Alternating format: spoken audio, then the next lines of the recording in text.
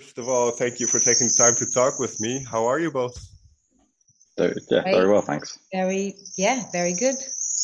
It's very good to hear. So, Katie, I want to start with you. When you first heard Simon's album Veil, what did it make you think? What did it make you feel?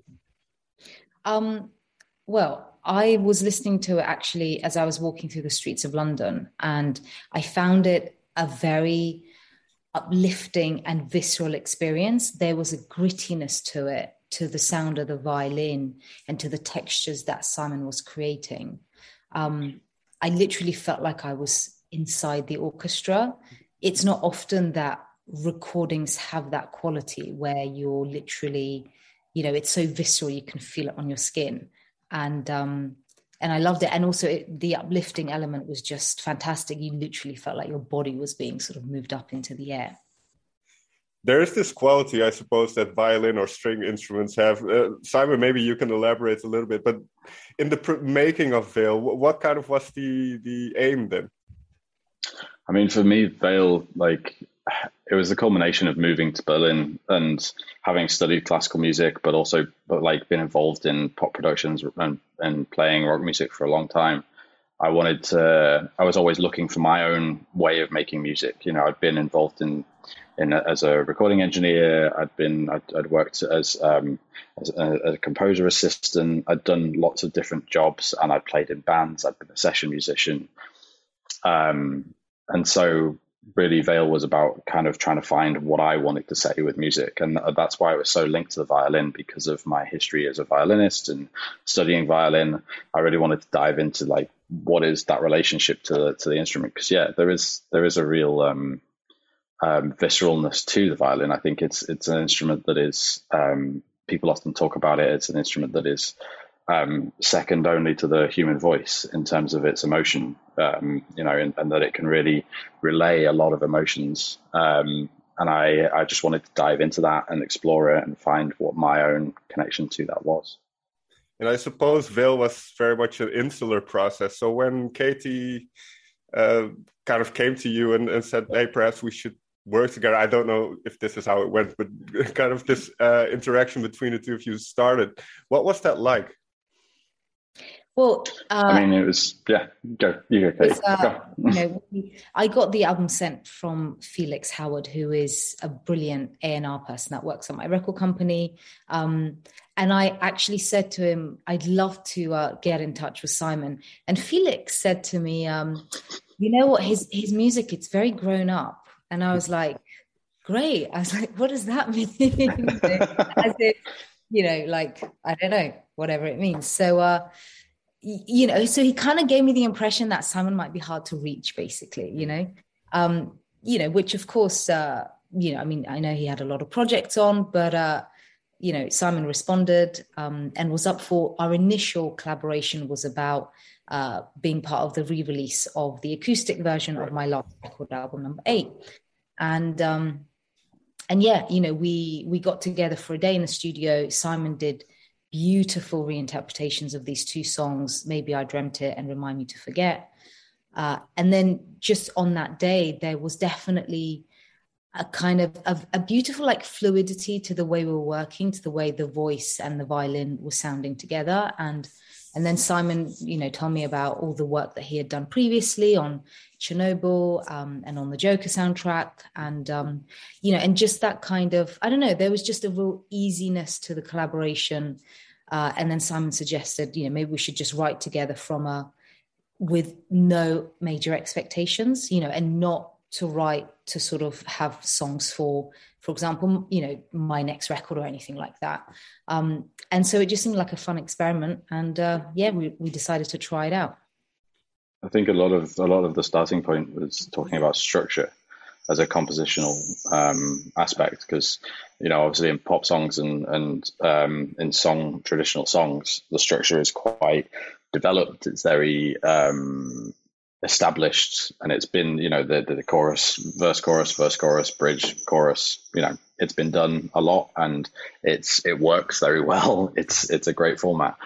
But then, and Katie, has existed in that world quite a lot through her career. And so we had started having these conversations over different types of forms and different types of writing. And what is it if you don't write in that way? And then we looked at folk music, and we were looking at the structures of different folk songs and starting to pull this about and think about structure in a different way and be very open and free, more compositional with the structure, or one time we took a folk song and we're like, oh, it's literally two sections that just repeat and bounce from one to the other.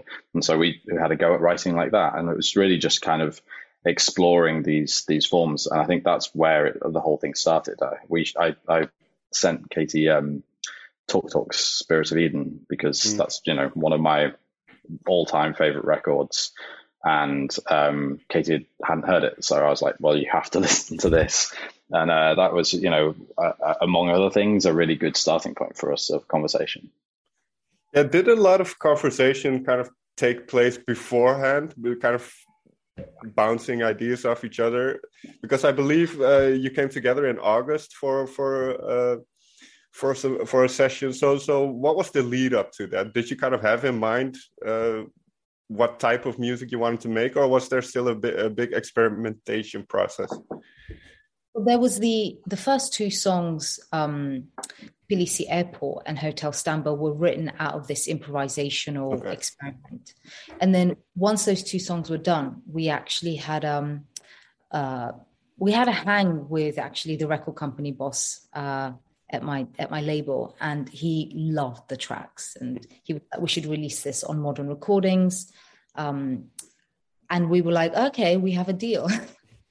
So okay, we better make a record, and then once that point was done, we did talk quite extensively about what the record was going to be like and what it was like conceptually, and and that was really cool, because I mean, Simon, if I may, Simon has a real sort of vision on exactly the kind of record, or at least the fact that we need a vision, that we need a direction, and an idea of the type of record, and I love talking. So it was a great opportunity to kind of really zone in on what we were trying to make. I think also just on the conception of it, I think there's something with when you make a song-based record, a song of itself can be a piece of work, and that song can exist, on many different records. So I think there can be less of an impetus to see a collection of songs as a full piece of work in its own right that ties all of the songs together. Whereas when I'm writing an album, for me, like, the album is the piece of work. It's more like a symphony. It's more like a piece of music that starts. So all the pieces kind of, I think of them, how they link together, how they relate to each other. And that's one piece of work. And I think this is something that we discussed. And that was really how we narrowed down the kind of record we wanted to make and how the pieces should be linked and instrumentation. So we were thinking about all the songs together thinking of it as a record rather than as individual songs. But it's interesting what you mentioned earlier as well, where you do come from different musical backgrounds, although you've dabbled in all kinds of types of music. But was there some kind of exchange? For instance, Katie, what did you learn from working with Simon? And then after vice versa, Simon, what did you learn from working with Katie? One of the most incredible things was there was no wall working with Simon between the instruments and the composition and the technology. So there was this complete kind of natural fluidity. Like we never had to sort of wait for the technology to warm up, which can happen. I mean, obviously, the engineering world these days is very advanced, but there's still a kind of an imaginary wall. It's like the instruments are there to capture us, the musicians, to capture this instrument that I've learned for many, many years. Whereas working on this record, Simon was very much like, and it's not even anything actually you said, you could just witness it and feel it, because it was like, the technology was actually another thread to the instrument that was being kind of weaved out to create this incredible tapestry.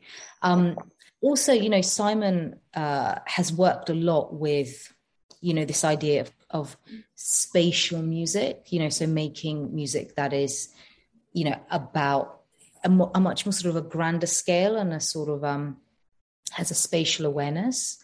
Whereas in the traditional song form, you're kind of making songs to grab people and to be sort of at the center of attention. You're trying to make something that's almost exhibitionist a little bit.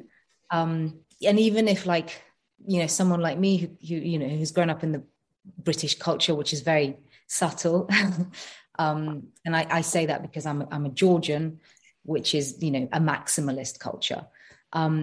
So even despite that, you kind of, I don't know, you sort of, you realize that there are an exhibitionist and a sort of an egotistical perspective to the artist's point of view. But with this record, what we wanted to do was actually create a home, create a space on quite a grand scale, which lets the listener, come in and get their own inspiration, and so be quite kind of abstract and imply things and not have sort of strict storylines that are about love or about matters of the heart. But those things are there, but they're subtle.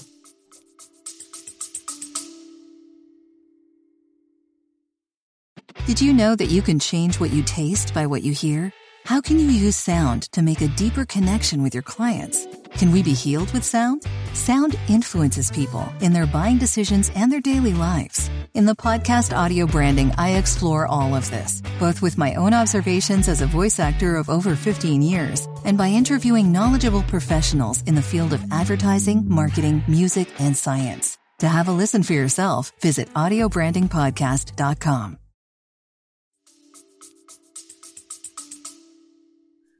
Yeah, as you mentioned, it's more about the visceral side, I suppose, the kind of the feelings that it elicits with the listener.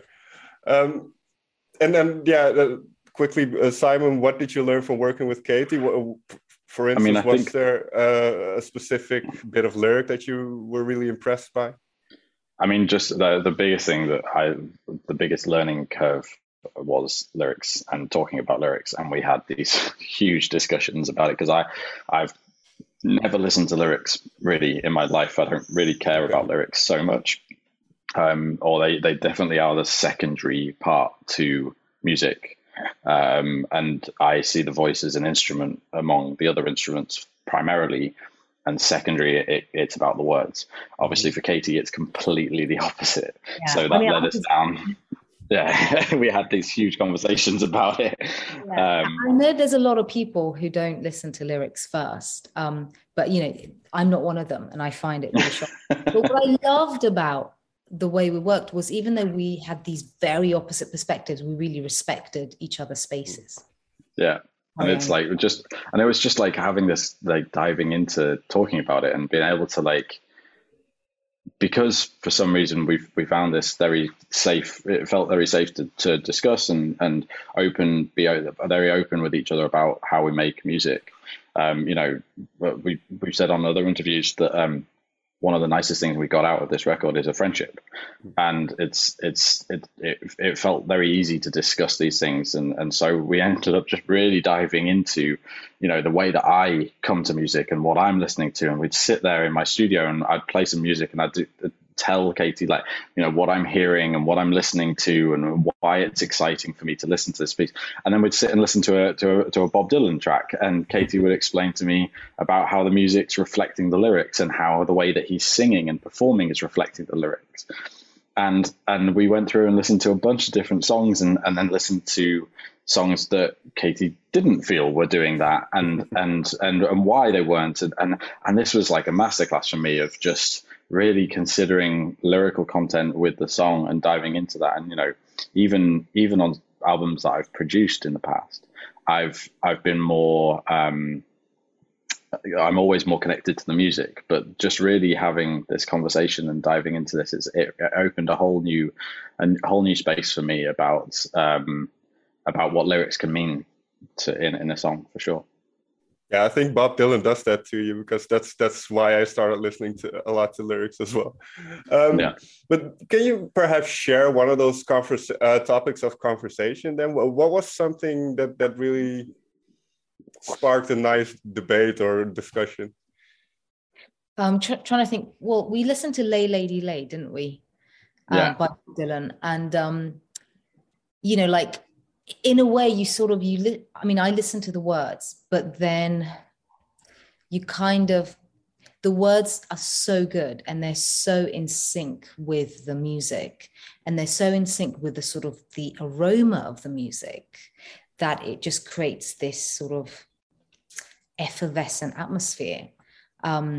You know, and I think, Simon, you just kind of found the music really cool and great. Yeah, I'm listening to groove and to you know, instrumentation and the playing between the musicians, and then the way that his vocal, you know, the cadence of his vocal and the way that he interacts, that his voice as an instrument is interacting with the other instruments, and that's why it's interesting for me.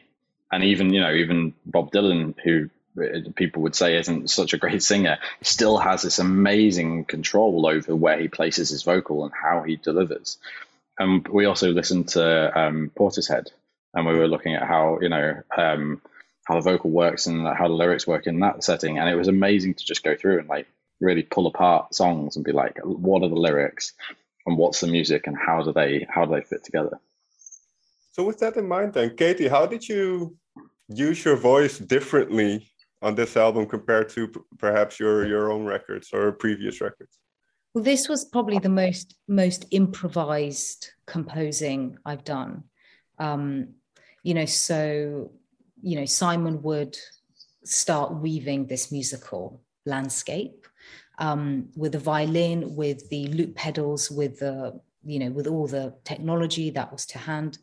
And then you know, you just go with that, with what you're hearing. And it was very apparent from early on that there was this sort of grand scale to it. It wasn't at the sort of the scale. I mean, if you imagine sort of cinematography, for example, I'd say a lot of the songs that I've done in the past, they're kind of the portrait format. As in, like, you know, it's human to human, it's that scale. Whereas what I was hearing in Simon's music as we were composing was actually huge vistas and huge landscapes and, you know, cityscapes from like bird's eye view. And so, you know, so the words then needed to match that. And I mean, I've done a lot of, you know, lyric writing over the last few years. A lot of it is solitary. You're sitting at your desk, you know, listening to music, listening to the compositions, and you're just trying things out. But it's quite a slow process. Whereas on Aerial Objects, I was very much like, actually, let's just see what comes out. You know, so it was about not getting in the way and not thinking too much, and just letting that kind of inner voice just come out. And I like this kind of reciprocal relationship between lyrics or vocals and the music. So how did the development of the musical landscape go? Did you just start with a sound or a certain instrument or a little piece of violin, or how did kind of those two things kind of build on each other to make the songs that are now on the album? I mean, it started all from improvisation. Okay. That's so I play live with violin and through some effects pedals and loop pedals, and then I also have an Octatrack and you know, synthesizers that I can write and I can create, and this is the way that I write usually, is I just have it all set up and I just go and improvise and make new stuff and build up and just explore. And so we just did that process together and recorded it all. And so we just have hours and hours of improvising, like of improvisations, and then we went in and really kind of like honed in on sections of those improvisations and found bits that we were able to lift out.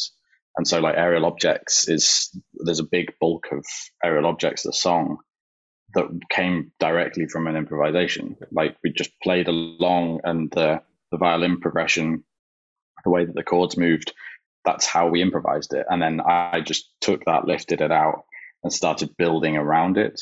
And then we kind of, you know, we'd look at it and go, oh, this vocal section here, oh, can we find something that's, you know, maybe different? Does that really, do we have what we need there? Do we not? And so it was really just about improvising, then building up from the improvisation. And then at later stages, we went in and kind of explored what we had and how those things were working together and whether we needed to do some more work on it or, yeah. Yeah, what I found really interesting listening to the album and then reading the bio is there's mention of space. And on the album, I mean, Tbilisi Airport, Hotel Samba, there's even a mention of Textures of Memories. There seems to be, at least for me, a connection between memories and space, or wherever you are can trigger a certain memory. So how do you relate to kind of that aspect of it? Especially, I suppose, for you, Katie, did certain sounds trigger certain memories, or how did that process go? I think it came, I mean, when I went to visit Simon's apartment in Berlin, the way he has it designed is, clearly it's someone who has an eye for design and space, with lots of really beautiful pieces of artwork. Sebastian Kite, who we actually ended up collaborating with, who Simon knows, he had designed a previous album cover, and all these things just kind of caught my eye. And I don't know, and I guess we realized we are, we definitely bonded about architecture and space. Then we went to visit one of the galleries in Berlin, and that kind of led me down a rabbit hole of sort of researching who was the architect that designed this space, what was the history there.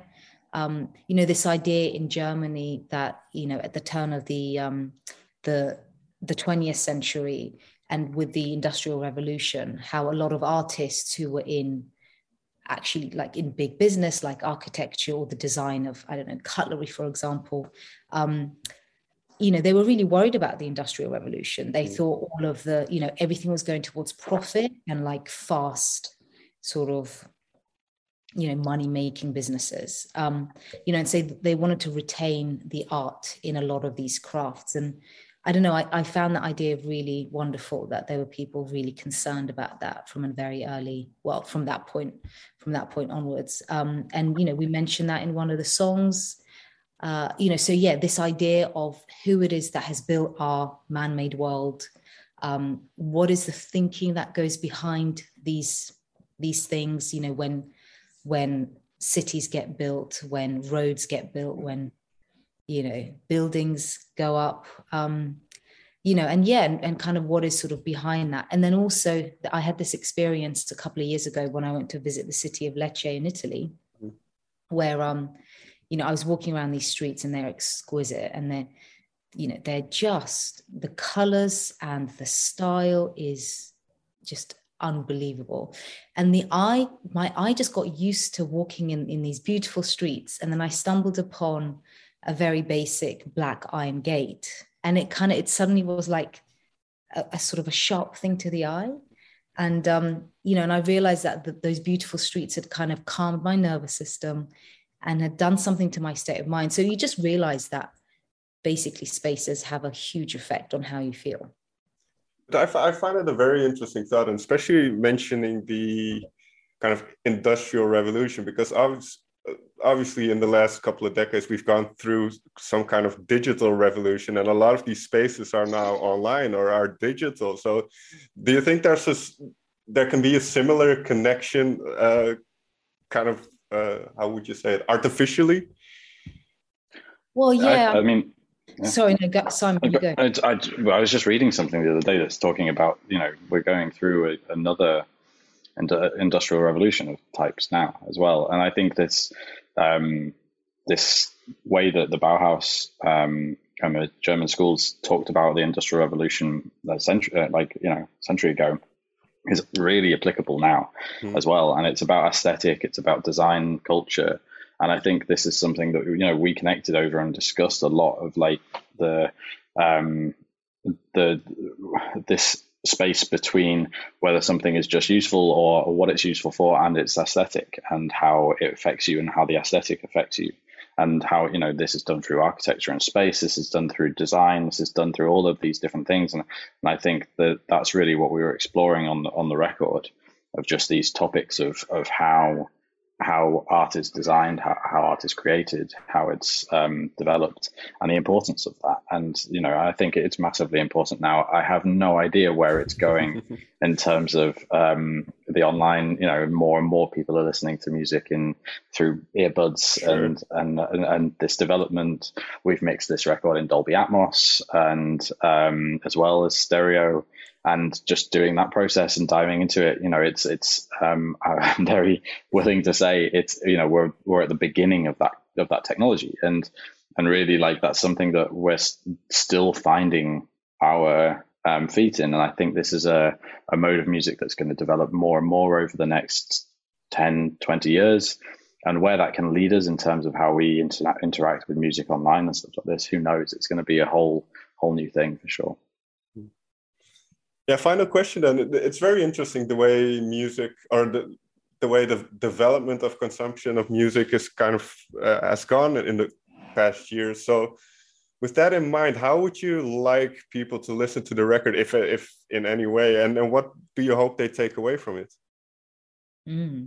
Well, the record starts with a song at an airport, and it ends with a song about the forming of the British landscape, which is inspired by a great book by Nicholas Crane. It's a geography book about, how the British landscape formed. And it was really the language that he used in it that was so inspiring. So I would love people to be both in their everyday lives, whether it's, they're in their cities or the villages, or they're traveling through airports, or going for a country walk, and just listening to it. And well, it's what music does, isn't it? You kind of have it on anywhere and it completely transforms you. Very quick last question then. What is one song you've listened to recently that had this effect on you? And then for both, obviously. Well, I have to say I'm like everyone else. I'm a bit of a populist. Running Up That Hill by Kate Bush. Fair enough. I mean, it's a classic. Absolute classic tune. That track is amazing. I'm just looking at my listening, what I've been listening to recently. I mean, for me, like, I'm a big Radiohead fan, and the Smile record that came out recently, I've been really enjoying that. The visceralness of their collaboration really is something wonderful. But also, I mean, I've been listening to Kendrick Lamar's new record quite a bit recently, and just the artistry on that record is incredible, and that's, for me, like, records are always this interesting thing between whether you can listen to them while you're just going about your daily life, and I really, I think what Katie said is totally true. Like, it's wonderful when people have, when your music becomes the soundtrack to people's lives. It's a really wonderful thing. I also think it's really wonderful when a record is a piece of art that people sit down and listen to from start to finish and really consume. And like the new Kendrick Lamar album is absolutely one of those records. It's like it takes you on such a big journey, and listening from start to finish is just this crazy trip of wonderfulness. So yeah, I've been diving into that. I'll have to check that one out from start to finish then. Katie, Simon, may I thank you so much for taking the time to talk with me. Likewise. Thanks. Yeah, good to talk.